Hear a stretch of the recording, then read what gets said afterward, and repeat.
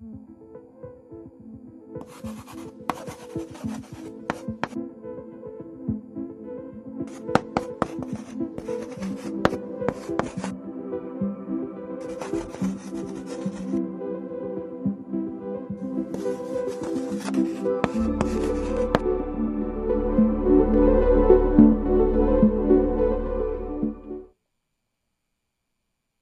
good evening and welcome to Steadfast. I am so glad to be with you as we continue our series, Body of Work. We're wrapping it up tonight. We've been thinking over these past weeks about how God uses the different gifts that he gives us. Some gifts that show up in all of our lives. Sometimes they show up in special ways in the lives of different individuals as he calls us. But how each of us has these gifts and how he enables us to go and to serve him through them. And how, as he brings us together as the church, he uses all those gifts in conjunction to make us effective to doing his work in this world. We have one more gift to look at, and I believe as we look at this gift, we're going to see how this gift really serves as the cornerstone, a piece that should show up everywhere, even though certain people will have perhaps an additional abundance of it in their lives, but one that ties in all the other gifts and what empowers us to go do the work that Jesus has called us to do, and that is the gift of mercy. Think about mercy and where mercy shows up in our lives, where mercy shows up in our relationship to God, and the answer is everywhere. Mercy is something that we're dependent on every single day. God didn't have mercy on us if he didn't want to offer us mercy in our need. We wouldn't even breathe.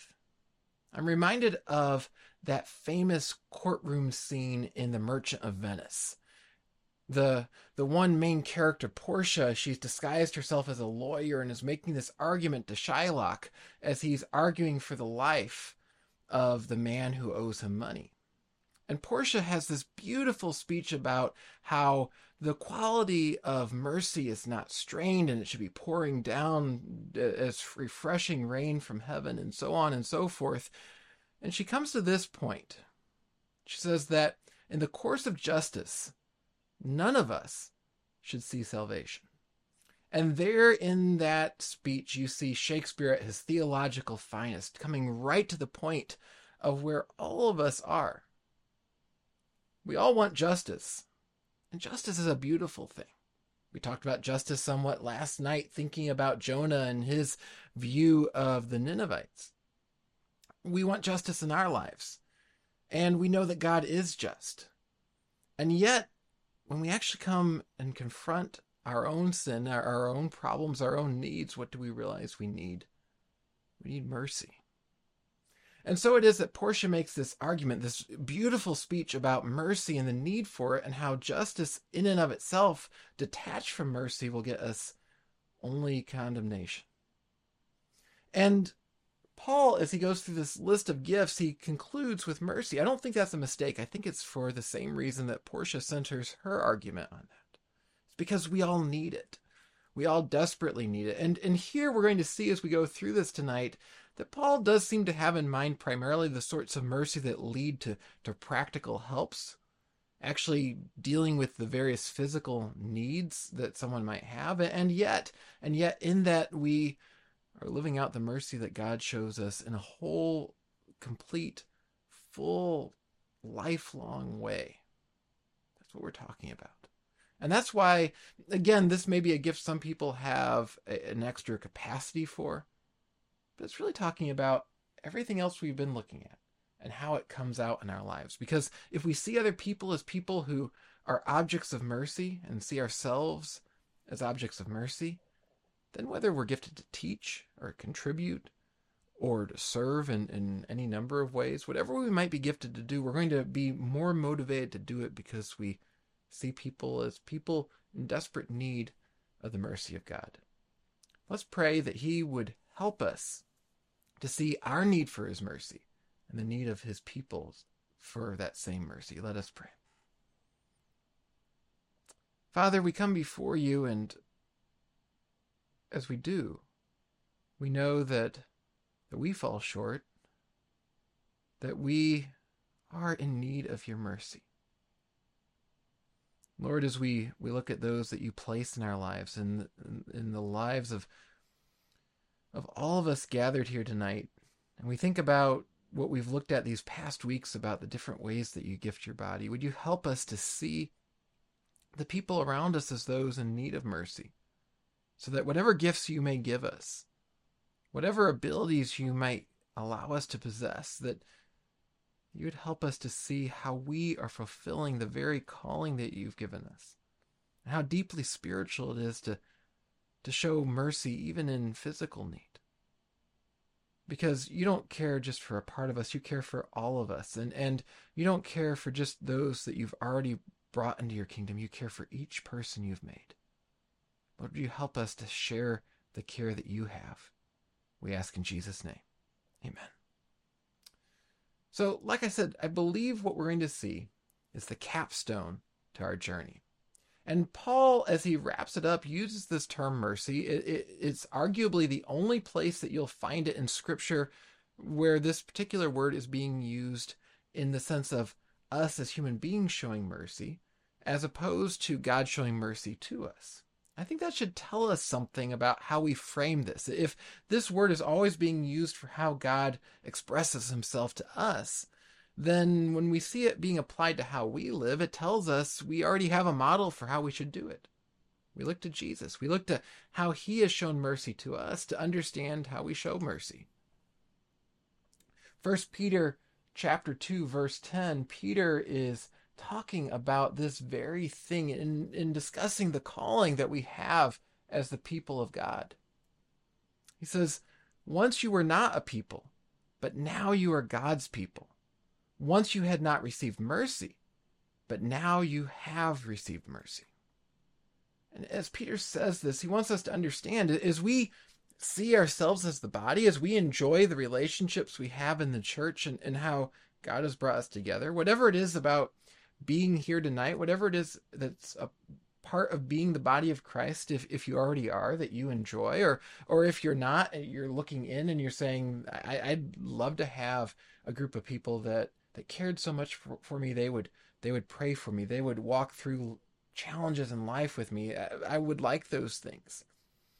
I would like to have all those people walking alongside me, encouraging me as I struggle to understand who this God that you're talking about is. So if that's what you're thinking, what we understand is that the fact that this body exists, that there is a church, that we can be talking about the body of Christ and all these different gifts, that is a sign of God's mercy. As we see that, it's not something separate. It's right at the heart of it. This mercy that we need, that's something that is a universal need. It's not some of us need mercy. Some of us may feel like we need less mercy and we see other people needing more. But here's the simple thing that we know from Scripture. All of us need so much mercy that we'd be totally lost without it. That's what really matters. And so God pours that mercy into our lives. And as he pours that mercy into our lives, we exist as a church because of it. The church is a people of mercy. That's who we are. And so as we seek to follow the one who formed us as the church, we find that he shows mercy. That's the character of the one who made us and calls us and gathers us. What does biblical mercy look like? Well, there were people throughout Jesus' earthly ministry that called out to him, cried out saying, have mercy on us. And if we look at how he interacts with them, it gives us somewhat of a sense. Take a look at Matthew chapter 9, verse 27. It says, and as Jesus passed on from there, 2 blind men followed him, crying aloud, have mercy on us, Son of David. When he entered the house, the blind men came to him, and Jesus said to them, do you believe that I am able to do this? They said to him, yes, Lord. Then he touched their eyes, saying, according to your faith, be it done to you. Now, if you've read through Matthew before, if you're familiar with stories like this that we find in the Gospels, where we normally focus is on the miracle itself.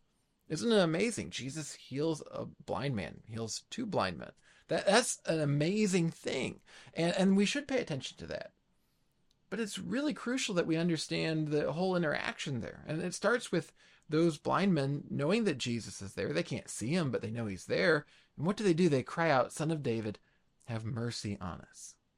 Now, as they do that, for one, they are trying to get Jesus' attention, but they're using a title, and not just any title. They're using the title of the Messiah. And in other words, here are the earliest folks to actually recognize that Jesus is the Messiah. Lots of people aren't going to get that for a very long time. Many will never get that.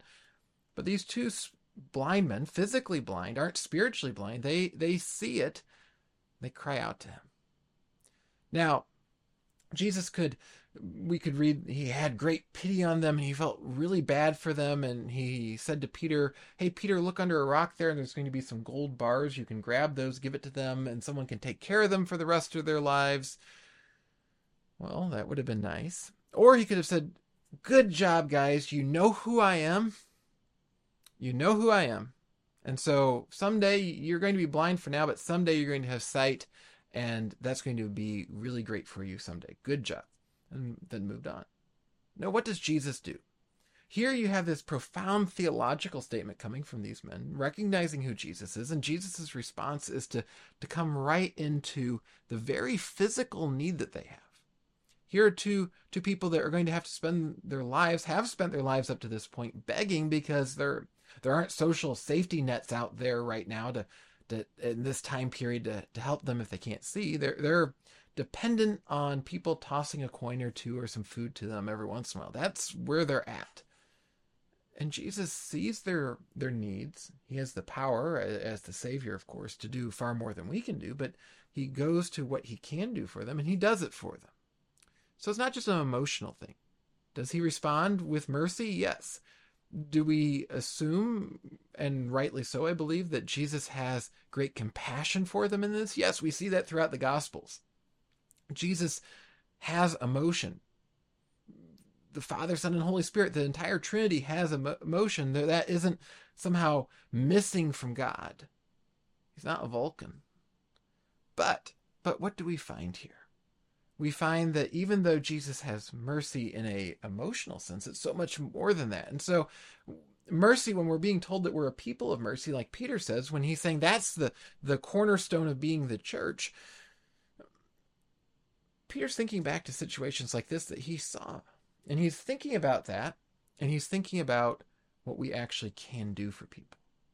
Paul, as he refers to being those with gifts of mercy in his list of different gifts, he's thinking about all these different ways that people can serve. He's not talking about someone who sits over in the corner and feels really bad for people. No, he's talking about people who are moved by the needs of people to go serve people. And so we see this beautiful picture here of how the Christian church should work. We're a people that confess who Jesus is, just like these blind men. The theological is important. Jesus isn't just going around healing people and making sure they don't have any clue who he is. No, he's allowing them to gather information and learn who he is.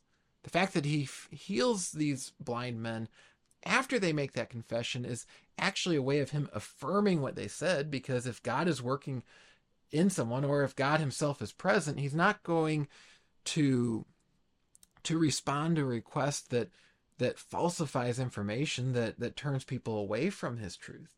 No, so when Jesus heals them, he's making a theological point in response, but he's not only making a theological point. If we're purely making theological points, if we're purely speaking truth, we're not doing enough. We're purely doing kind things for people, but we're not actually bringing the truth. We're not doing enough. That's the theme we've seen throughout this whole series, and it comes right back squarely in mercy. Mercy is bringing the truth in a way that actually helps people. And it helps them have the correct view of life, but it also helps them to live life. And so oftentimes, and commentators, as they've wrestled with what Paul has in mind in this last gift that he lists in Romans 12, it's not a complete list, but this is a list of things that Paul thought was important enough to pull out and say, here are things that God is going to gift the church to do, that he really wanted us to be aware of these gifts, that given the way that it's structured and so on, Paul is thinking in terms of how do we care for the sick, for the poor. And we've talked about those who have a gift of giving. Sometimes a person has access to resources and they choose to give those resources, but Then there might be someone else who has a really strong gift to know how to take those resources and bring them into the lives of people who need mercy. The person understands what the people are going through, has wisdom in how to discern need, and so on and so forth. I've known people like that. You've probably known people like that, that they may not be the world's best fundraiser. They may not be the world's wealthiest person. They may not be a bunch of things, but they certainly know, with whatever they're given stewardship over, how to use it to bless people in need the best. That's probably part of what Paul has in mind. But not only that, if we think about God's mercy on us, that's where we started, and that's where the word mercy normally comes up in Scripture. It helps us to understand this better. Does God give to our physical needs? Absolutely. What physical thing do we have? What breath in our bodies do we have except for God's mercy? But does God's mercy also entail salvation and the fact that when we sin and we run from him, he calls us back and he restores us and he enables us to be his? Absolutely. It's not an either or, it's a both and this picture of mercy is right here. It's very practical, and it's very tied to the truth as well, because the truth is practical, and what is practical is part of truth. We don't want to separate those two out. Now, one area we run into trouble with this is we think, well, okay, well, Tim, you talked a few weeks ago about teachers and how God has gifted them. We talked at the beginning, well, if someone's a prophet, or speaks in tongues, or has some kind of other really special, miraculous type gift, well, we know that that person is gifted for the body of Christ. If someone has great resources and giving them to the church and giving them to missions and giving them to all this, well, that person, clearly God's given them these resources. They're using them wisely. But what about me? I'm just an accountant. I'm just a construction worker. I'm just an artist. I'm just a teacher at a secular school. I'm just this, I'm just that. And we put that just in there and we think, well, those other people have these great gifts. And it's really clear how those gifts work into the body of Christ. But here's the beautiful thing about how God uses us. We can't heal blind men like Jesus did. That's not how he normally works. But we can help people in need. And each of us is going to have something to offer. I love one commentator made the comparison of how God takes common, ordinary utensils, tools to complete a job, and makes them holy for the use in his temple. We look at Exodus chapter 31, verse 1. It says, "The Lord said to Moses, See, I have called by name Baziel, the son of Uri, the son of Hur, of the tribe of Judah. And I have filled him with the Spirit of God, with ability and intelligence, with knowledge and all craftsmanship, to devise artistic designs, to work in gold, silver, and bronze, and cutting stones for setting, and carving wood, to work every craft. And behold, I have appointed with him Aholiab, the son of Ahisamach, of the tribe of Dan. And I have given to all able men ability that they may make all that I have commanded you, the tent of meeting, and the ark of the testimony, and the mercy seat that is on it, and all the furnishings of the tent, and the table, and its utensils, and the pure lampstands with all its utensils, and the altar of incense." And on, if we read through the Torah, it goes, all these things that need to be made. And some of them are simply referred to as utensils, just things, tools, stuff that we wouldn't think of as particularly holy or important. And yet God has those things dedicated. And he gave very explicitly here people the gifts to make those things. It's not any different today. If you think about what gifts you have, maybe you're a gardener. Maybe you have great ability to fashion buildings. You've built homes for people. Maybe you're an electrician or a plumber. Maybe you do any number of things. Each of these things is needed. Each of these things has an opportunity to show mercy to other people, because why do we do these things? Well, they're needed. They're simply needed. And we're going to run into people who need those gifts. And so just like in the Old Testament, when God gifted all these people with these gifts, and then they used them to pour into people, to pour into the worship of God by providing the necessary tools to do it, so too today, Each of us has a gift, and the question is, am I going to use that in a merciful way? Now, that's not saying you quit your job and everything that you do has to be free. That's not the point. But each of us, as we're in the body of Christ, is going to have a way to take what we may use for our livelihood and pour it into the people of God and the people beyond that may someday be the people of God. The key thing is our attitude about it. How are we seeing it coming out in our lives? And do we understand that that's a sacred vocation, that is something that God is giving us? It's not merely something that we do to get along until we show up at church and do real spiritual work or something. And the key thing is to keep it tied to God's word. That's what infuses it with holiness. If you think about Jesus healing the blind men, yes, it's miraculous. So there's that. But healing of eyes isn't in itself necessarily something we normally label as spiritual. If you're an eye surgeon today, that's a wonderful thing, and I would imagine you've helped many, many, many people. But you might think, well, unless I go on the mission field and do it, I'm not doing anything spiritual.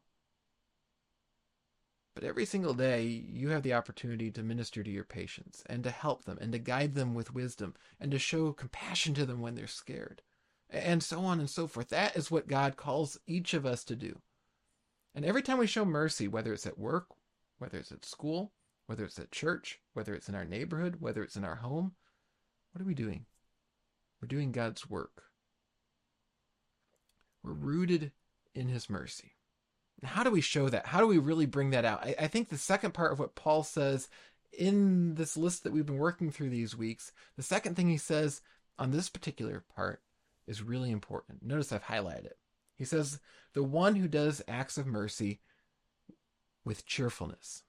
That's the attitude we should take when we do it. So just keep in mind for a second, before we move on to the next slide, that we have three things here. We have the one who contributes in generosity, the one who leads in zeal, and the one who does acts of mercy with cheerfulness. So these last three gifts that Paul mentions, there's an attitude to each, and those come together. It completes, when we add in this cheerfulness as we show mercy, a triad of the important attitudes we should have, every believer should have. We should all be generous, we should all have zeal, and we should all work for our God with cheerfulness.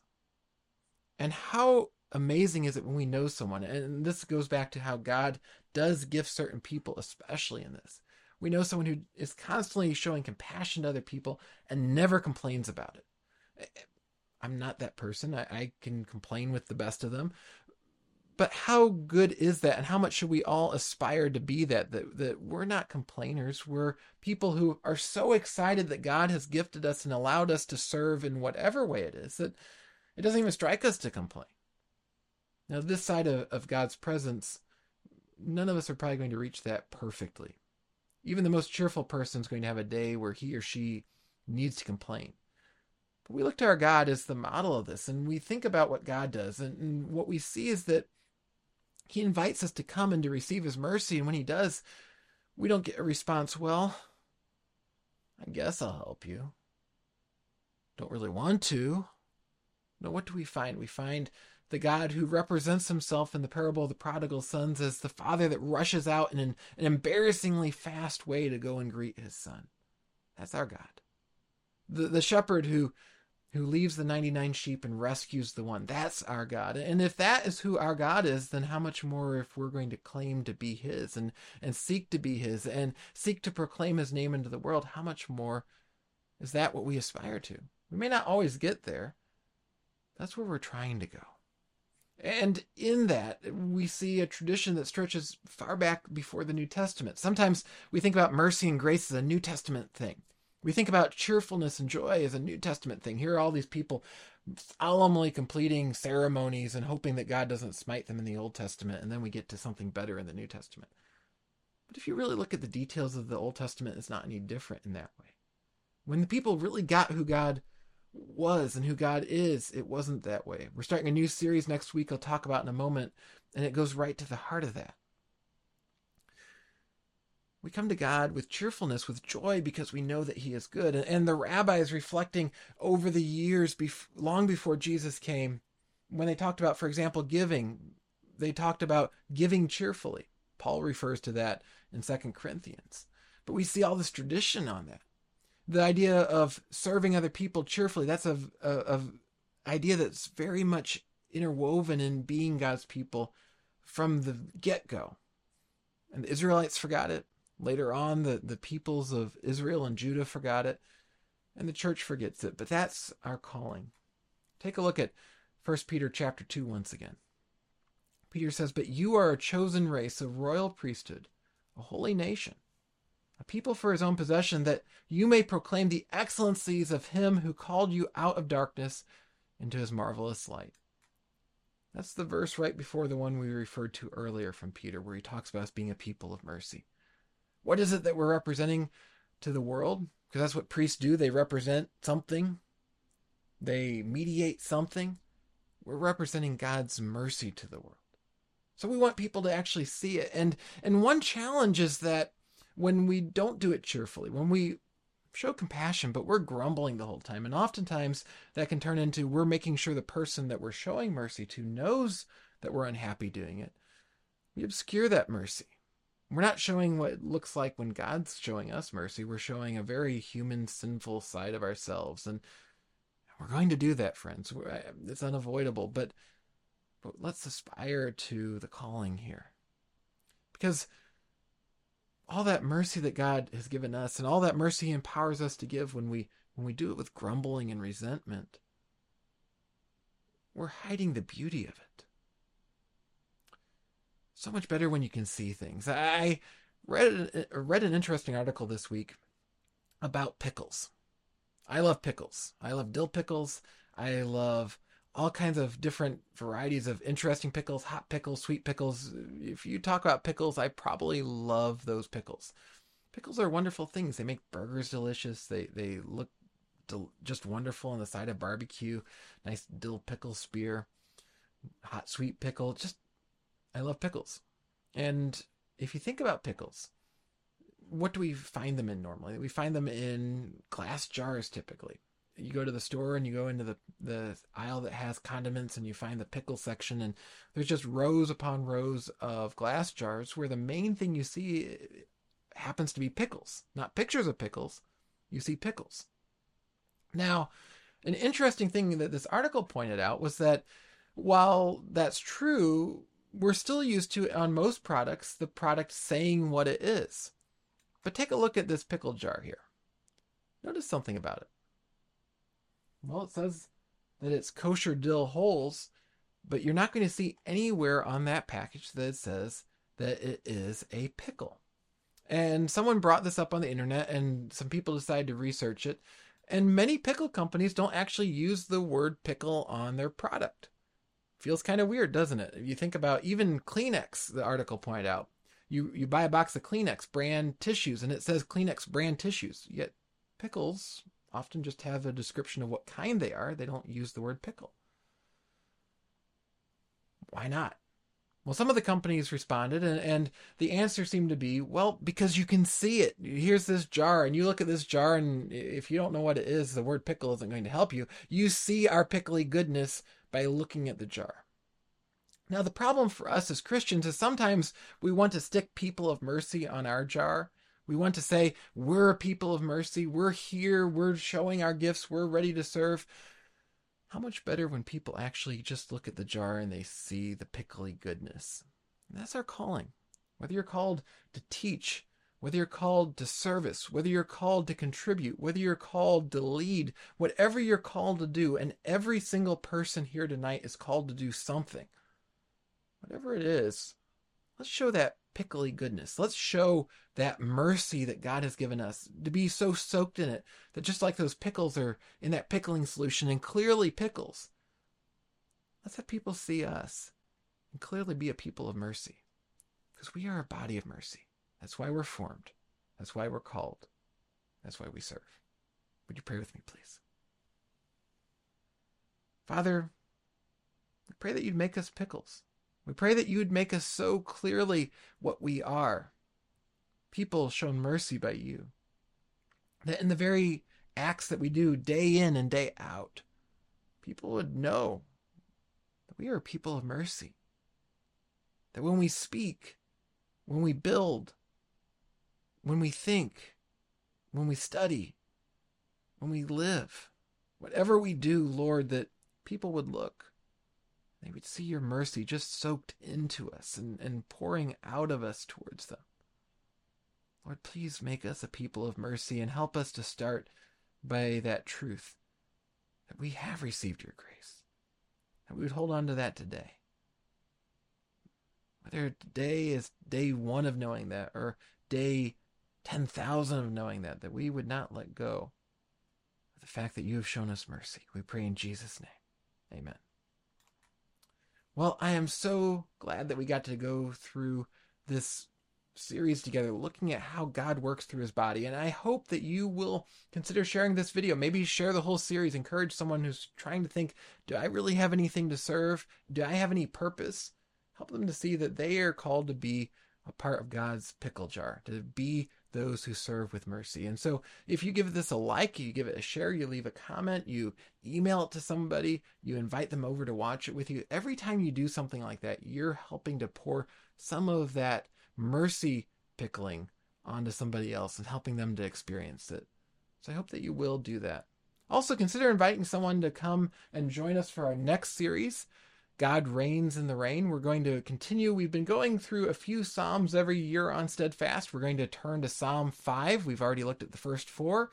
We're going to turn to Psalm 5 next week and look at how David has confidence in God's control, his reign, even when it's not going so well for David.